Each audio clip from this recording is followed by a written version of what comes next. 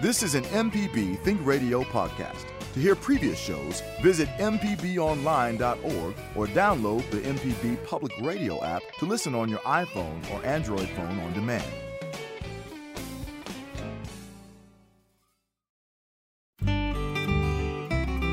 This is Creature Comforts on MPB Think Radio. It's the show all about your animals and the animals around you. Kevin Farrell here with Dr. Troy Major, veterinarian at the Animal Medical Center in Jackson, and Libby Hartfield, retired director of the Mississippi Museum of Natural Science.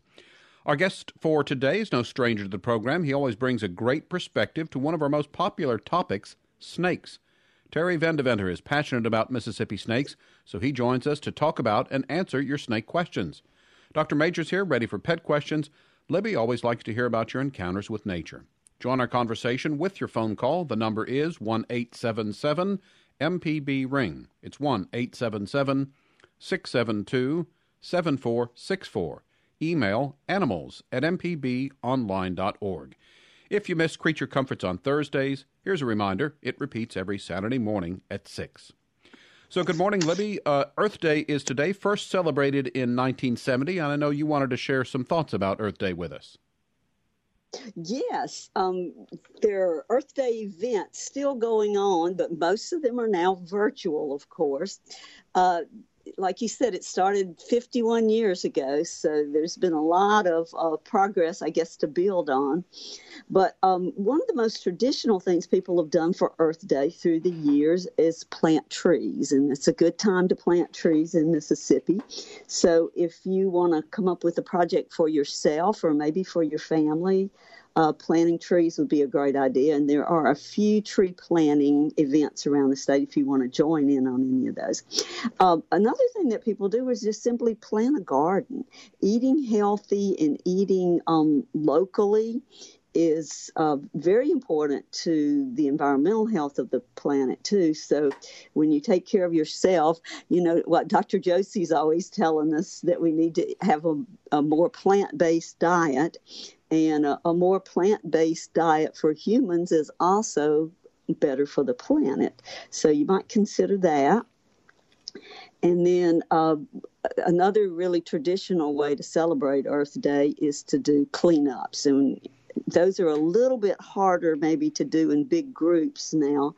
Well, because I think most of us are still quarantining. But Pearl River Keepers always has suggestions of places to clean up. So you can organize a cleanup in your neighborhood. You could clean up close to a road near your home, picking up litter, or you can always go down to a creek or stream or the Pearl River in Jackson and do a cleanup on your own. There are also a lot of citizen science things that you can participate online. We know that there's several places like iNaturalist where you can report what you're seeing in your yard. So that would be a fun thing to do. Record what you see at your bird feeder and log that into one of the sites. As far as around the state, there's so many, I can't really talk to all of them, but particularly along the coast, there's several things going on. In fact, in just a little while, they're going to start planting sunflower patches in Biloxi, groups of children. And let's see, in Macomb at the Bo Diddley Pavilion, there's going to be an event from 9 to 3 today. No, that one's going to be Saturday. So Saturday the 24th, the 9 to 3 at the Bo Diddley Pavilion. And then again Saturday at the, in Pascagoula at the Levy Memorial Park. And then tonight from 4 to 8, so I guess in the afternoon and early evening, in Moss Point at the Pascagoula Audubon Society, or at the Audubon Nature Center, they're going to have all kinds of fun things to do for families and music. So I think they do that most years. So I'm sure it'll be socially distanced, but if you're in the area, that would be a fun one to do. And in Jackson, there's some smaller celebrations that you can go online and find out about. I just Googled Mississippi Earth Day 2021, and you'll get a whole lot of fun things to do. The Lynn Meadows even has cooking classes going on for kids. to learn how to cook healthy and cook locally. And Wesley Shoup has got a photography exhibit on at the Natural Science Museum, so that would be a good one to do. And if you want a global perspective on Earth Day, because it is a worldwide event, you can go to earthday.org. Events total more than 1 billion people in 193 countries around the world. So it is a time for everyone on Earth to kind of reflect and try to help preserve our planet for not only us, but for the generations to come. So good morning, Dr. Major. We're going to be talking about snakes today. Is this the time of year that you might begin to see more pets come in with snake bites to the clinic? You know, it is. We see just about year-round, depending on the weather as much as anything. Some of the times it seems like that we get more snake bites when the snakes are semi-dormant and not moving around a lot, and especially dogs who will go stick their nose down and get bitten as possible. But I haven't seen a lot of activity like that yet at the clinic. We're seeing more, puppies, kittens. It's that time of year, and also seeing a lot of people letting their animals out to run, and they get in trouble, either dog bites or hit by cars. So people need to be very careful this time of year, especially. And there's results from having something out running loose. So, and sometimes they're not good. I would think that just by their nature that dogs would be more susceptible to snake bites because they seem to be curious and, as you said, poke their nose around trying to find something. To me, if a cat were to come across a snake, I envision the cat, jumping up in the air and skedaddling. Does that seem to be the case pretty much? Well, you remember curiosity killed a cat is also true. One thing about a cat, they're a little bit quicker than a dog as far as their hand dexterity. They may slap a snake, and whereas the dog would put its nose down on it and get bitten on its face. The other serious thing with a snake bite, if there is a snake bite, would be bitten on a foot for a dog. Sometimes inadvertently walking by a snake that they didn't see and getting bitten there. That's a real problem because there's very little flesh around that bony foot or leg, and you may get dehiscence of tissue with results of exposure of bone, etc. It can be very serious when a dog is bitten on the foot. I rarely see a cat get bitten. Okay, that's usually cats come in with abscesses or swelling. It's usually from another cat bite. Mm-hmm. So if a dog owner's dog is bitten by a snake, is that something that would require, immediate trip to the vet, maybe even possibly an emergency clinic, or is it something the next morning, that sort of thing? How urgent is it? Well, I'm sure Terry's online. The main thing is identification of the snake to know whether or not it was a poisonous snake or not. The most common snake we see in this area is going to be either a moccasin, a cottonmouth moccasin, or sometimes copperheads. We don't see a lot of rattlesnake bites in this area right here. There are courses of action if it looks like the animal is going into shock, which some of them may, or if they have severe symptoms from having been bitten. There is antivenom available for the basic pit viper type snakes, and this certainly may require hospitalization. It just depends, and to make sure what kind of snake it was bitten.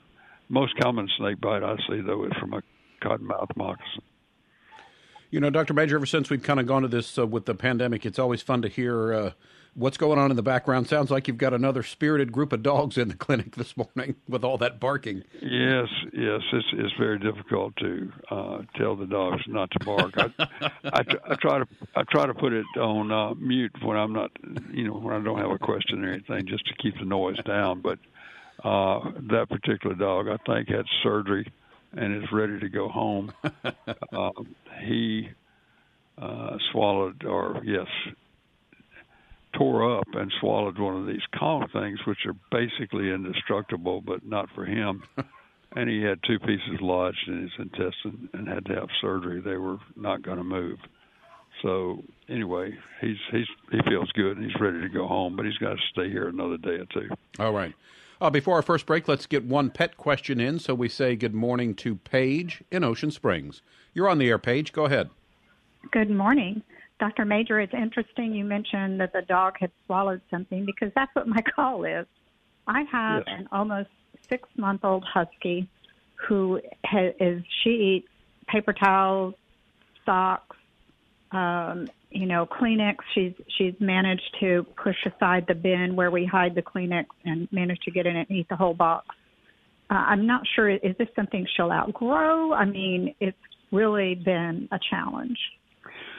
It can be a challenge. That's an excellent question, and it does happen. I mean, we have seen certain dogs that become, have a fetish about socks, underwear, whatever that they might be able to get a hold of, in the laundry basket.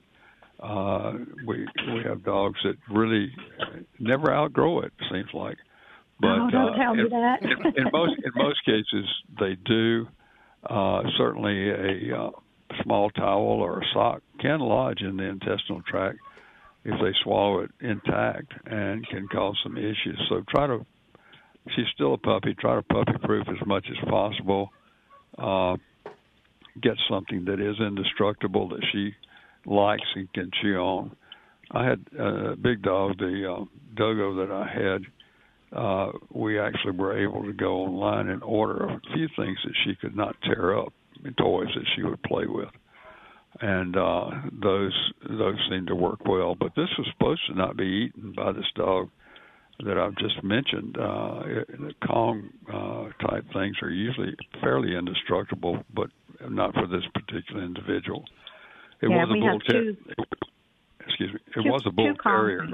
Oh, yeah. And we have 2 Kong rings that she's been able to destroy, but all the other Kong toys, she has a slew of them, and she has fun with them, but she still that's exactly what this was too. This was a Kong ring that this dog tore apart and did swallow parts of it. So good luck, and just try as much as you can to puppy-proof it or dog-proof it, and give positive rewards at times to try to keep her away from this. Try to entertain her in different ways other than chewing on stuff. All right, Paige, thanks for your question. It's time for our first break of the hour. When we return, we'll welcome our guest, Terry Vandeventer. Mississippi's home to about 40 different species of snakes. Some might even be in your backyard. If you have a snake question or a pet question, don't hesitate to call to join our conversation. The phone number is 1-877-MPB-RING. It's 1-877-672-7464. You can email animals@mpbonline.org. Back with more after this. Hello, I'm Dr. Nancy Lottridge Anderson, president of New Perspectives, a fee-only financial advising firm and co-host of Money Talks. For over 10 years, Money Talks has been answering your personal financial questions and sharing knowledge about money management. Money Talks can be heard Tuesdays at 9 a.m. on MPB Think Radio.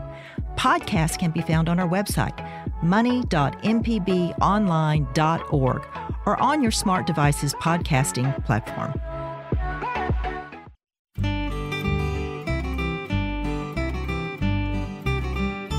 We're back on Creature Comforts. Kevin Farrell here with Dr. Troy Major, Libby Hartfield. Our guest today is Terry Vandeventer. He's here to talk about the snakes that call Mississippi home. What snakes might you encounter this time of year? Join our conversation with questions and comments. The number's 1-877-MPB-RING. It's 1-877-672-7464. Send an email to animals@mpbonline.org. So thanks for joining us, Terry. Always good to have you on the program with us. So is Mississippi home to about 40 different species of snakes? Well, yes, it is. If you want to consider some of the different races, we have 56 different kinds of snakes. And so, welcome to Mississippi. I'm joining you today I'm sitting in the middle of my 7.5 acres of rolling wooded rattlesnake infested property. listening to the birds. Where are you? I'm safe in a studio, so I think. So, what type of snakes might people maybe find in their yards, in the neighborhood, maybe at the park when they're out walking, enjoying nature this time of year? Oh, well, a lot of people are doing yard work. They're out in the monkey grass and the landscape timbers and working in their yard on these nice days. And they're going to find little snakes. There's a little nondescript brown or gray snake with no markings called an earth snake. And little tiny guy eats worms and slugs and things like that. And then a very common snake that is reported all over Mississippi is a snake called a Midland brown snake. It was formerly called a DeKay's snake, named after a biologist back in the 1700s in New York. And it's a little brown snake again. It's a slug specialist. It's good to have around.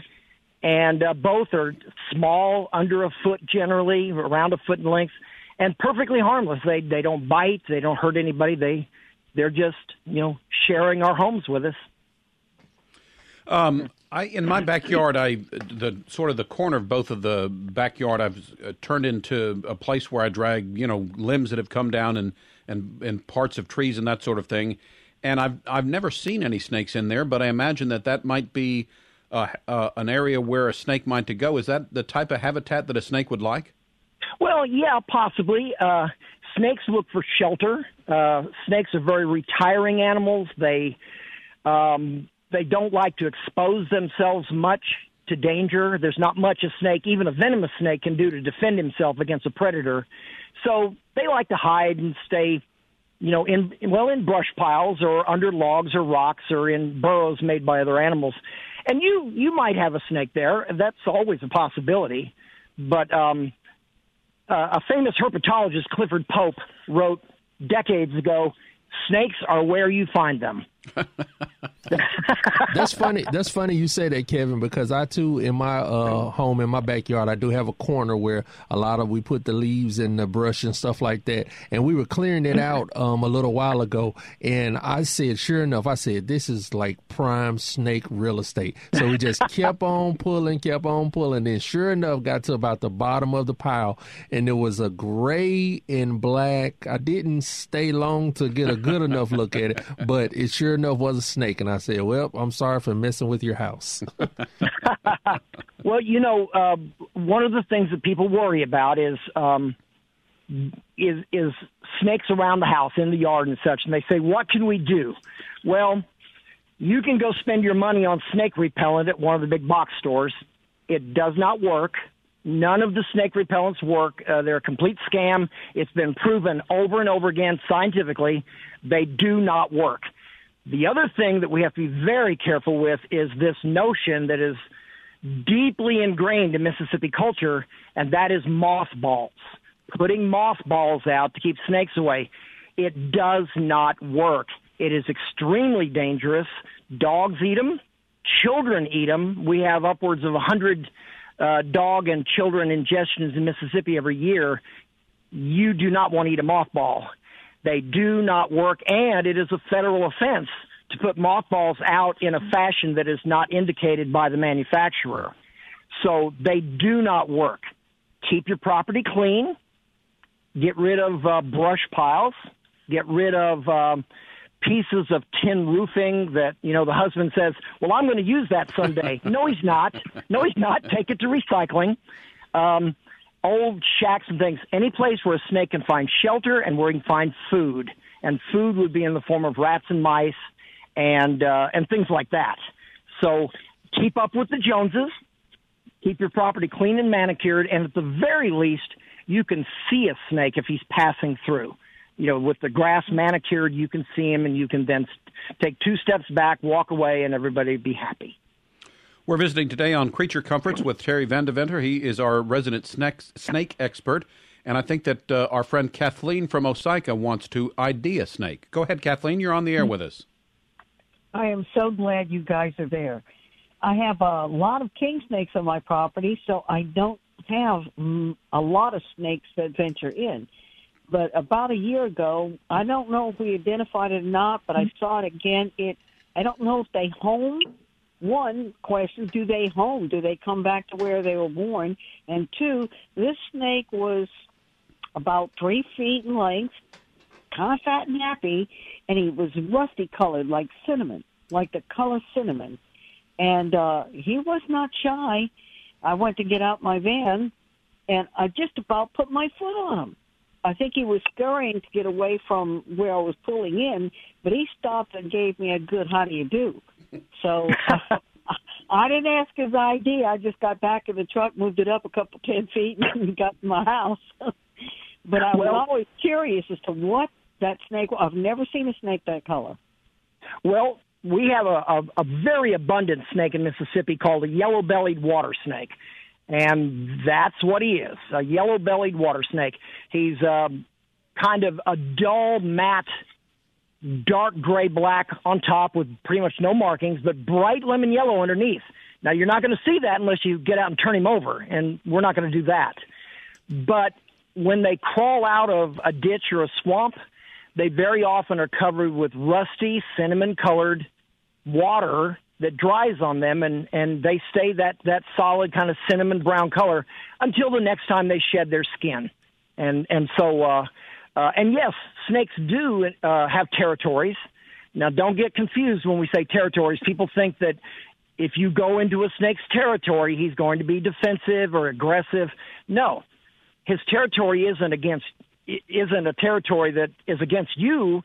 It's against other male snakes that might wander through looking for trouble. So, yes, they do roam certain territories, and there's always that possibility you can see the same snake again another time. Not likely, but we know that they do. So, harmless yellow-bellied water snake, I'm pretty sure. But do what your mama told you. Don't pick up snakes, and you're going to be in pretty good order. All right, Kathleen, thanks for your call. This is Creature Comforts on MPB Think Radio. If you'd like to join in this morning, call us at 1-877-MPB-RING. It's 1-877-672-7464. Send an email to animals@mpbonline.org. Terry, some snakes are venomous, and are there some tips and things, again, that we can look for if you see a snake to try to determine whether it is venomous or not? Well, a question I always have is, why is it important? Why is it important to know whether it's venomous or not? If you don't touch it, if you don't try to kill it, if you don't try to do something bad to it, it's not going to do anything to you, venomous or not. But I understand human nature. We want to know what things might hurt us in the woods. And we tend to promote the idea of using more than one character to identify a venomous snake. Most of our venomous snakes in Mississippi are pit vipers. They have vertically elliptical pupils. Their pupils look like a cat. Under bright sunshine, they have bright, slit pupils. In low light, those pupils dilate and become more round. But when they're at that point, you can't see the pupil anyway because it's too dark. And you're kind of close. If you're getting down there close enough to see his eye, you're too close. There's many other characters, but I always point out, learn their colors. You can get a poster at the Mississippi Museum of Natural Science. You can get a poster, a wall poster, that has 12 photos of all 6 of Mississippi's native venomous snakes. Get that poster, study it, and learn a little bit about it. And otherwise, any snake you see, 2 steps back and walk away. No snake chases people, contrary to popular belief, and no snake attacks people. People tend to attack snakes, and that's how accidents happen. So, yeah, learn what they look like. Learn what their colors look like. So 2 steps back and slowly walk away for any kind of snake that you might encounter. Yeah, you don't run. You'll trip on a log and get a concussion, and so no snake in Mississippi can outwalk you. I mean, the fastest snakes, if you're walking at a brisk pace, no Mississippi snake can exceed that. So take 2 steps back, walk away. Hey, get out, get a little back, and take a picture with a cell phone and send me a picture, and we can tell you what it is. All right. Let's get another call in before our next break. So we say good morning to Deborah calling in from Memphis. Deborah, you're on the air with us. Go ahead. Hi. I was calling. My son takes my beagle to the Overton Park Old Forest, and I know there are copperheads there, and I was just wondering how he should proceed if my dog was bitten. He runs off leash, and I've heard that anti-venom is snake specific. So anyway, can you give me a little information about that? Who is this for? Is this for Terry or Dr. Majors? Let me address the first part of it. Overland Park is chock full of copperheads.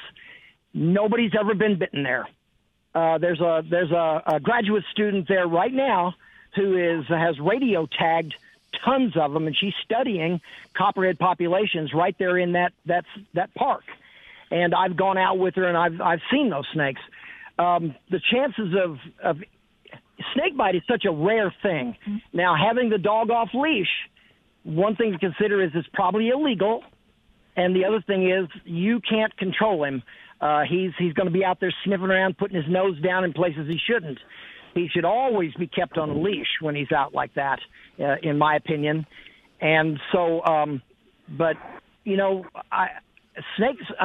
dogs are highly resistant to snake bite, but you know, sometimes it can be a really bad thing. So. I don't know of any dogs have ever been bitten there by the zoo. No human has ever been bitten there, but there's plenty there. Keep him on a leash, watch what he's doing, and if he does get bit, I would say by all means transport him to either your vet or to an emergency vet clinic. And if Dr. Major has anything to say about that, he can chime in right here. Terry, it's good advice. The chances of a dog his nose on a copperhead is fairly good, though. When they're out off leash, I've stepped on a copperhead before, and it just kind of didn't do anything to me. I was afraid it's going to wrap around my leg, but it didn't. The thing is, the vets, there is antivenom available, which is for the Crotalidie. Correct me wrong if I'm saying that wrong, Terry. But it is for more than one type of snake bite. We use it, and we have some on hand. We keep it. It actually can be frozen, reconstituted, and used if necessary. And I'm sure the emergency clinic would have it. It's better to go in and have your dog checked out if it does get bitten. But it's a very good question. All right, Deborah, thanks for your call. This is Creature Comforts. Time for another break.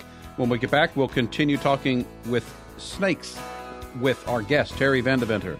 Are you thinking about getting a snake as a pet? Call in and see what species Terry might think is best for you. Also, Dr. Major, always on hand for your pet questions.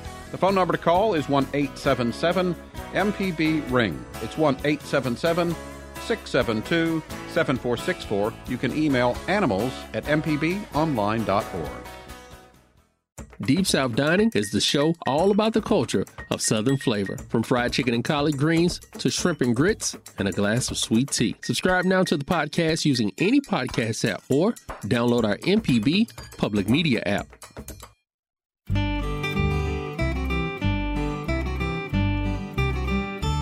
Kevin Farrell here with Dr. Troy Major, veterinarian at the Animal Medical Center in Jackson, and Libby Hartfield, retired director of the Mississippi Museum of Natural Science. It's Creature Comforts on MPB Think Radio. Today we're visiting with our guest, Terry Vandeventer.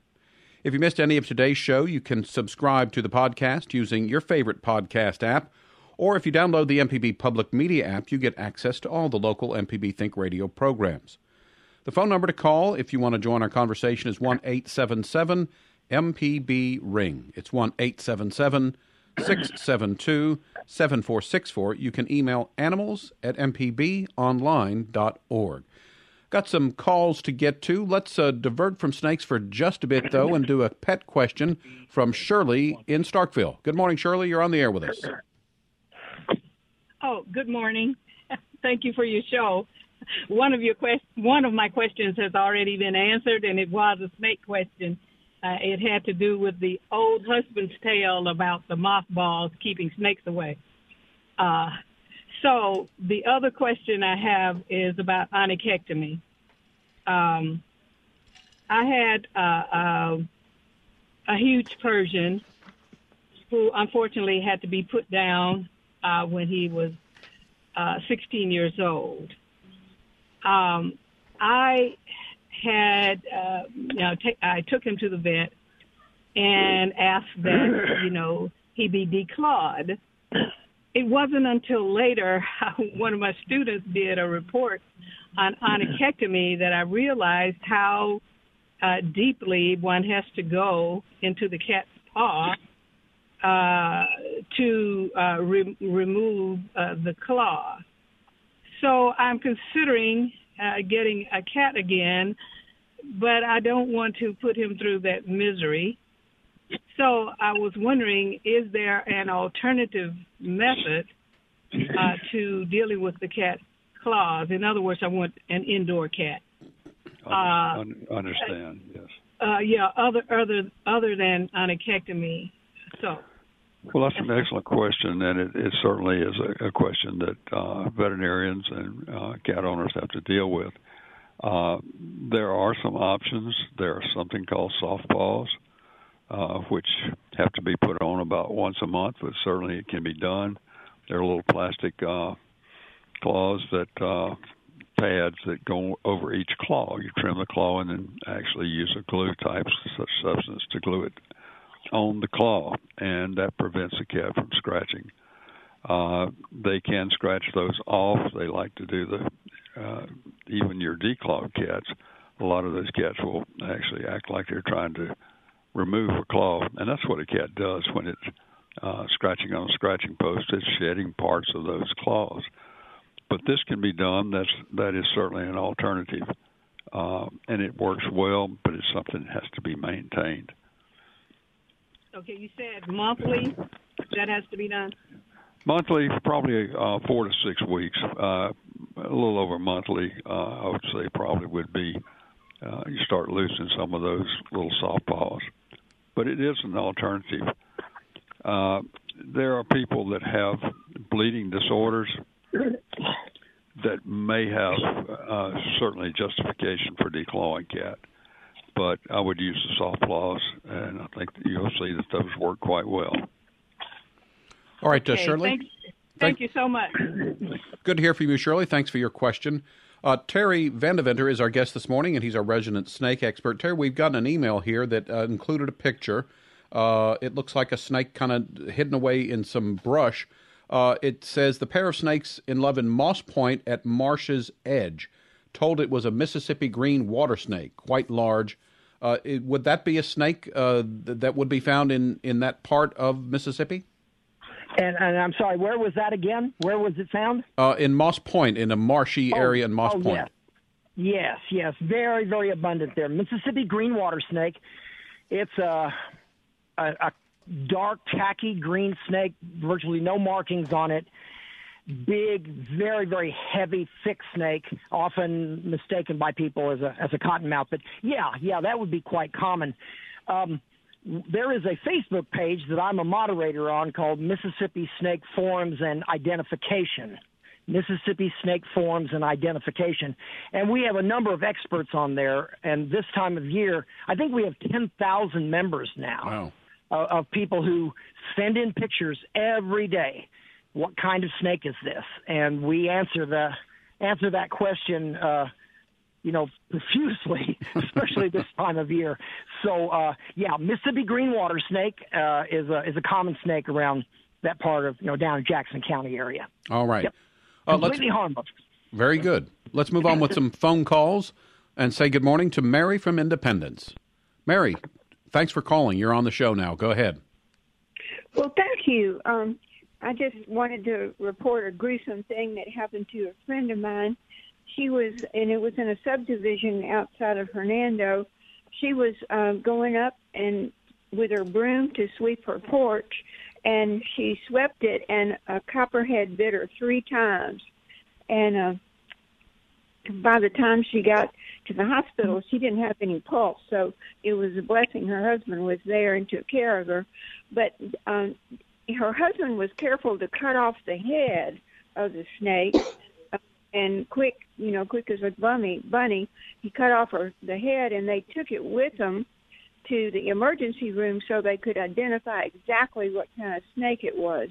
And I just wondered if that was really important. That, or is it better? Probably better to have the head, but is it okay if you can't get the head? You still have to go to the hospital. Okay. He's very lucky. The husband is very lucky that he wasn't bitten.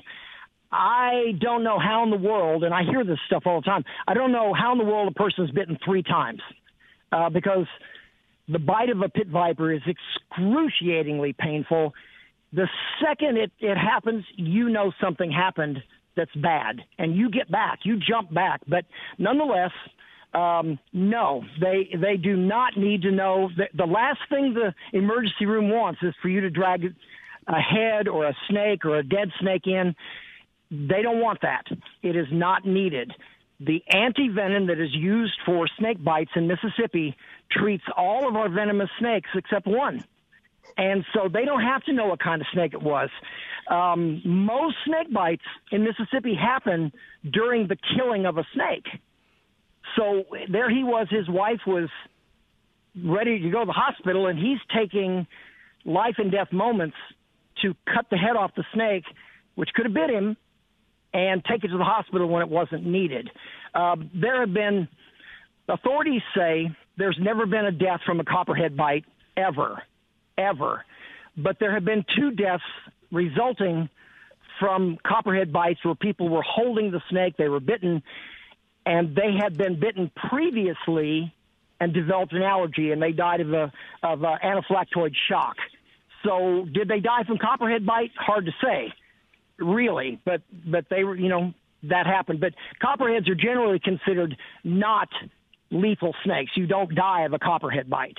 There's always a first, I guess. But no, the gist of this is don't kill the snake. Don't take it to the hospital. They don't want it there. They don't need it. They can treat you without knowing what kind of snake it is. No problem. All right, Mary, thanks for your call. And Terry, I would also suggest earlier you had said that, someone might hear that and say, oh, well, that snake attacked her. But it sounds to me as if it were an accidental encounter where her broom might have, brushed up against the snake or whatever, and it was just reacting to that. And she may have stepped on it, too. No, snakes do not attack human beings. That's just a given. I mean, they don't. They don't have the capability, they don't have that kind of reasoning power. They respond defensively. When something is big that's, 10,000 times bigger than them, walks up on them and starts poking at them, hitting them with a stick, kicking at them, or stepping on them, that's when they respond defensively. And like Dr. Major said, I have stepped on, I can't tell you how many snakes I've stepped on in a 60-year career from Canada to South America. And I have never had a snake strike at me as I passed. I've sat down next to him. I put my hands next to him, all accidentally. And, of course, it'll make you move quickly when you realize it. But I've never had one strike at me. And like Dr. Major said, I stood on a copperhead for 3 minutes trying to figure out where the heck he was when I realized I was standing on him the whole time. And at any given time, he could have responded defensively. But no snake is aggressive toward people. No snake attacks human beings. All right. Let's move on with some phone calls. Next, we'll talk to Francis calling in from Natchez. Good morning. You're on the air with us. Good morning. Thanks for having me. My question is kind of like a little rebuttal of what the guy just said. I've had encounters with water moccasins. They are the most ill-tempered snakes that I've ever seen. I mean, we were fishing once. Snake came out of the pond right at us. And a question here is, what are some more ill-tempered snakes that'll come at you for no reason? Next question, I like to fish. Water moccasins like to hang up in the limbs. If one fell in my boat, what do I do? Third question, the Mississippi Gulf Coast. Are we susceptible to pythons and the types of snakes that are in Florida? Okay, that's 3 questions. I'm going to try to keep them in order. No worry about pythons here. We're not going to have pythons. People have pet pythons that they escape all the time. They are killed by the frost. They're killed by cars. They're killed by predators. We will never have Burmese pythons loose and thriving in Mississippi. Snakes in the trees. The snakes you see up in the trees are not cottonmouths. They're water snakes, which are harmless. They're big, fat, dark-colored, large-headed snakes, and they like to get up in the trees. If one fell in the boat, and this is interesting because this is an old story, and I've talked to hundreds of fishermen, biologists, canoers, kayakers, people who do this. They have never known a genuine case of a snake falling in a boat with someone. Cottonmouths in the lower Mississippi Valley are not known to climb. These same people, including myself, have seen thousands, and we've never seen one in a tree ever. They simply don't climb. So they're on the ground. The snake approaching you, snakes do not chase people. There's no such thing as an aggressive snake. He's not mean.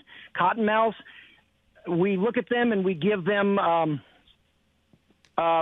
human characteristics. We say, look at him, he's aggressive, he's ill-tempered.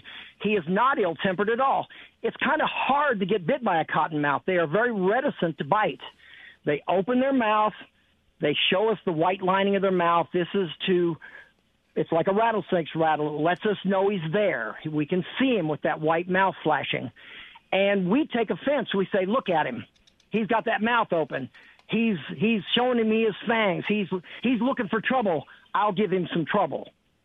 And then we have a snake bite.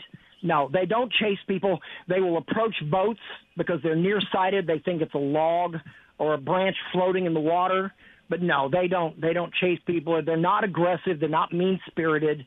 It's a misinterpretation of the snake's, behavior, giving it human terms. They're not humans. They're snakes. So. All right, Francis, thanks for calling in this morning. This is Creature Comforts, and it's time for one final break for the hour. We've been talking about different snake species today with our guest, Terry Vandeventer. He is our resident snake expert. There's still time for you to work in a question, so give us a call at 1-877-MPB-RING. It's 1-877-672-7464. You can email animals@mpbonline.org. Back to wrap things up after this. Hey, this is Larry Morrissey with the Mississippi Arts Commission. I'm one of the hosts of the Mississippi Arts Hour, the arts interview show on Think Radio. Each week, myself or one of my fellow hosts bring you in-depth interviews with different creative Mississippians. We talk with visual artists, musicians, writers, as well as people who help bring the arts to their communities. We hear about how each artist learned their craft and get some insight into their creative process. You can hear the Arts Hour every Sunday at 5 p.m. on Think Radio, or listen anytime by subscribing to the show through your favorite podcasting app. This is Creature Comforts on MPB Think Radio. Kevin Farrell here with Dr. Troy Major and Libby Hartfield and our resident snake expert, Terry Vandeventer. If you want to join the conversation, still some time to work in a phone call. The number is 1-877-MPB-RING. It's 1-877-672-7464. Email animals@mpbonline.org. Terry, what do you think about a snake as a pet? Well, yeah, it's not like I don't keep a couple snakes. Children need to commune with nature. They need to know that things are out there. And if they have, allergies to fur and feathers, or maybe they live in a situation where they don't have a backyard for a dog, a snake makes a good pet. They're clean, they're quiet, they don't chew up your slippers. And so finding the right snake for a pet is an important thing. Ball pythons, B-A-L-L as in basketball, ball pythons are extremely common on the market, very poor pets. Short little fat pythons never get over about 4 feet, and they do nothing. They sit there, they do nothing whatsoever, and they end up coming to me. People call me saying, will you take this snake? And I say, no, I'm sorry. There's thousands of them out there that people are trying to get rid of. Large pythons, Burmese pythons and reticulated pythons, bred by the tens of thousands in this country for pets. No. In a year, he'll be 12 feet. So, no, you don't want those. A corn snake, a king snake, excellent pets. And I have no problem with someone collecting a specimen. Uncle Bob catches one, brings it to you, and you keep it for a pet. I have no problem with that. But you can also go to reptile shows in Slidell and in Birmingham, and there's even one that's held in Jackson about twice a year. And you can go to these reptile shows, and you can get captive bred snakes that will do very well for you. Corn snakes and king snakes are really the best choice. All right. Let's get one final call in this hour. It's Kevin who's on the road today. Good morning, Kevin. You're on the air with us. Hey, how you doing? Good. Yes, I was calling about a year ago. My wife was mowing the yard on a zero-turn ride mower, and she took a water break. And when she come back, it was a snake up in the mower, like around with a mower there. And I killed the snake, and when I shot it, it had 2 birds up inside of it. Is that a chicken snake or what? I was trying to see. Yeah, very, very likely that was what your grandma calls a chicken snake. Yeah, it's a gray rat snake. They do eat birds, they absolutely, and they're, that's just part of their diet. They eat rodents and small rabbits and birds and eggs. They're known for swallowing eggs, and it's unfortunate that he was killed. This is a good point to mention that upwards of 80% of all snake bites in America happen during the commission of snake murder. Snakes don't attack people, and studies have shown what herpetologists have always known: snakes rarely bite when stepped upon, and this has been borne out. We've done these studies and researched it. So by trying to kill a snake, you put yourself at risk. And people say, well, he won't bite me, I'll shoot him. Nah, you'll pick him up and have a selfie, and then you'll get bit. And it happens every day. And so don't kill him. He's there doing good for you. He's helping you, and he's not hurting you. And getting past this is tough. But to the listeners, I think we're kind of preaching to the choir here. But don't kill snakes. Leave them alone. They're beautiful. They're elegant and graceful. They have the resplendent colors of jungle birds and tropical fish, all of which we admire. We just have to get that across. The snakes are the same. All right. Thanks, Kevin, for your call. This is Creature Comforts. We're wrapping things up with our guest, Terry Vendeventer, our resident snake expert. And, Terry, I just want to repeat what you said earlier. 2 steps back and slowly walk away. Maybe grab your camera and get a picture. But again, and I think we've talked about this in previous shows, I think snakes are about as anxious to avoid us as we are to avoid them. Oh, absolutely. And we don't want to forget, and I'm pretty sure this will take place. We have Snake Day at the Museum of Natural Science in Jackson, and I'm generally there doing live programs.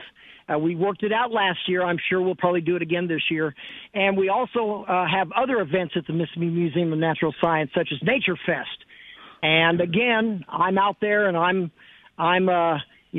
preaching the good word about our legless friends. Hey, Terry, yes. Dr. Major, question. In my opinion, based on snakes that I've seen over the years, they really, if somebody wants a pet that shows emotion and is one that wants to come up to you and be caressed, that's not a snake. So I would say that sometimes people get a snake thinking that, but it's not going to happen. Yeah, and they often get them on spur-of-the-moment things. This snake would be great at parties. No, your snake doesn't love you. Your snake doesn't love you.